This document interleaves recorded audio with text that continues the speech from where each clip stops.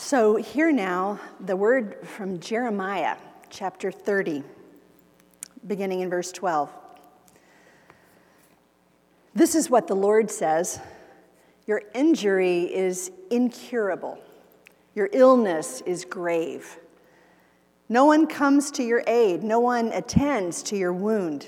Your disease is incurable. All your lovers disregard you. They write you off as a lost cause, because I have dealt harshly with you as an enemy would, because your guilt is great and your sins are many.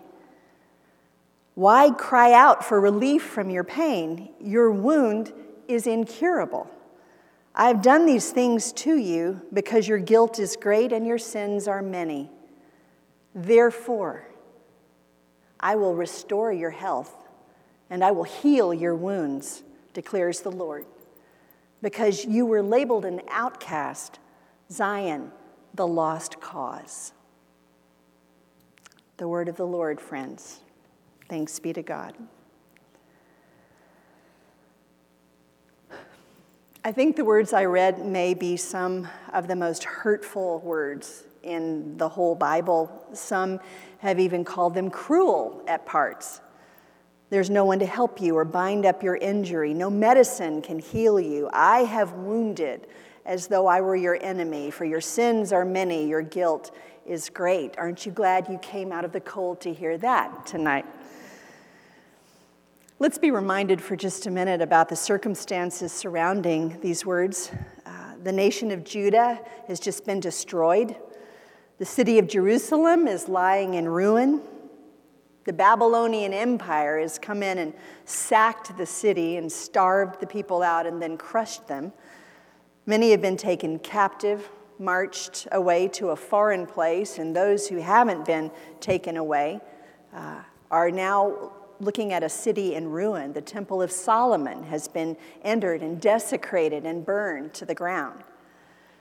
And for years, the prophets have been warning the kings and the people of Israel that this was coming if they didn't change their ways. But the leaders and the people have said they are sick and tired of hearing nothing but gloom and doom. They've chosen instead to listen to the preachers with big smiles who are peddling the prosperity gospel stuff. And so the people don't change their ways. They keep right on denying the poor and protecting the rich and ignoring the call of God to live repentant lives. They know nothing of humility. They know nothing of obedience or contrition. And now it's happened. Game over. Those who aren't dead are being carried away, and those who aren't being carried off are staring at a city in ruin and a temple that is now nothing but rubble and ash. And they cry out to God, help us. And the word of God comes. There is no help for you. Your injury is incurable. You can arrive at a place of realizing it's too late to change your mind anymore. You keep choosing some behaviors long enough, and you're not able now to unchoose the consequences. You refuse to decide long enough, and you have decided. You're free to hear the warnings not to jump out the window, but once you jump out, you've lost your freedom to crawl back in. This is a harsh word, but Scripture bears it out again and again. We're given gracious, repeated opportunity to do the righteous thing. But then there comes a day when the time or opportunity has passed and we don't have that freedom anymore. This can happen in a family, in a marriage. It can happen in a church. Sooner or later, the moment for choosing has passed. And if we've not chosen, there comes a tragic word. Why do you cry for healing? There is no medicine for you, no healing for you. Your wound is incurable.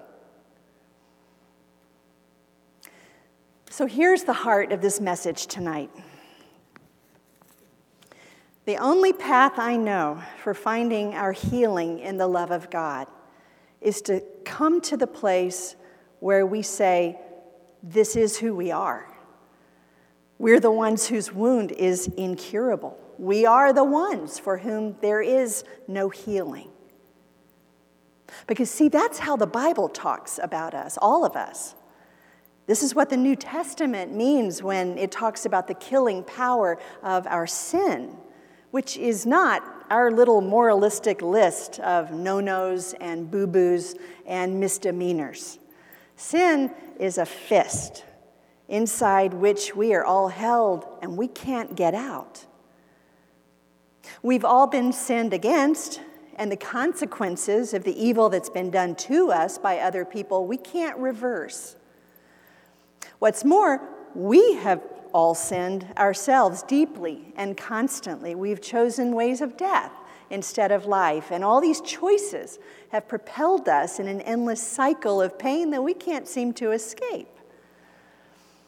And the Apostle Paul describes it so well, and I read this text on Sunday morning in worship too, from Romans chapter 7. I don't understand my own actions, he said. The good I want to do, I can't seem to do. And the wrong I want so much to avoid, I can't stop doing. There's a war going on inside of me, and who will deliver me from this life dominated by sin and death? A friend of mine who's a doctor in Texas told me about a man that she met some years ago, and I shared this story a few years ago on a Sunday morning here, but the man was an alcoholic who, by the time my friend had met him, had been consumed by the disease, and his liver was all but gone from cirrhosis. He had this terrible odor about him, she said, from the alcohol poisoning. His skin was a frightening shade of yellow, and he was constantly in and out of the hospital. And one day, while my physician friend was making her rounds at the hospital, she met a distressed young woman in the hallway, and it was the daughter of the man, the alcoholic man, and the woman was sobbing. And my friend took her aside and asked if there was anything she could do to help, and the young woman shared how her father's illness was killing the family. She said, "Doctor, I love my father, but we can't allow him in the house anymore. He relieves himself on the carpet. He stumbles around and falls. He scares our children."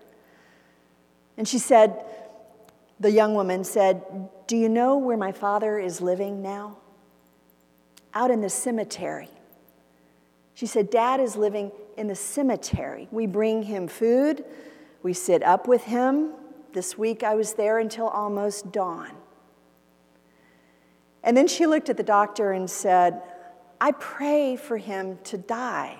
Is that terrible of me? But I do, because this thing has got him, and it won't let him go." I can will to do what is right, but I can't do it, says Paul. I don't do the good I want, but the evil I don't want to do is the very thing I do. There's this war going on inside of me, and suddenly, this isn't about an alcoholic man in a graveyard anymore, is it? This is right out of my own diary. This is my disease he's naming. And it's yours, too. So, when we speak tonight of what is incurable, we're talking about our issue, our struggle, our sickness, our sin. And you know, the truth that we're trying to get at tonight is a truth that millions have learned in fresh ways from 12-step programs. Some of you know the 12 steps and have found real freedom in them. Here is the first step, as stated by recovering alcoholics. We admitted we were powerless over alcohol. Our lives had become unmanageable. And I think if we're wise, we can follow their lead and find our way to say, we admitted we were incurable. There's no medicine for what we've got.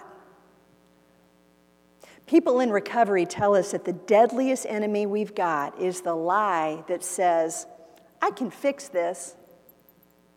Self-sufficiency is the deadliest of all deceits. The day there becomes real hope for us is the day we hit bottom and know it and have the honesty to say, I'm powerless over this. And if we do, if we stop fantasizing about how much better we're going to be and admit how helpless we are in the face of this, then and only then do we become candidates for the great surprise. And are you ready for it? Did you hear this word tonight from Jeremiah? Did you hear the turn all of a sudden, right near the end, from no hope at all to all the hope in the world? Hear it again.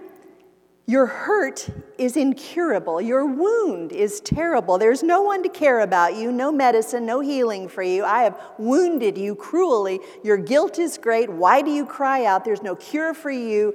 Therefore, I will restore your health, and your wound I will cure.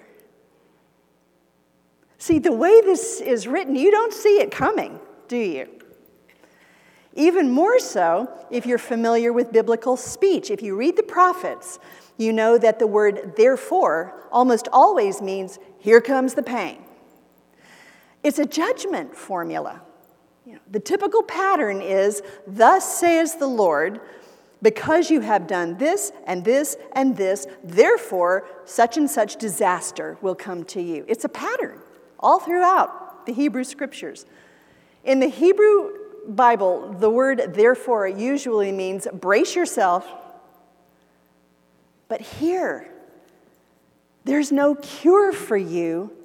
Therefore, I will restore your health, and your wound I will heal. Total surprise. See, you finally fall to your knees because there's no hope. And that's where you find it, down there. You stop trying to heal yourself, and the hands of the great physician finally have room to take hold.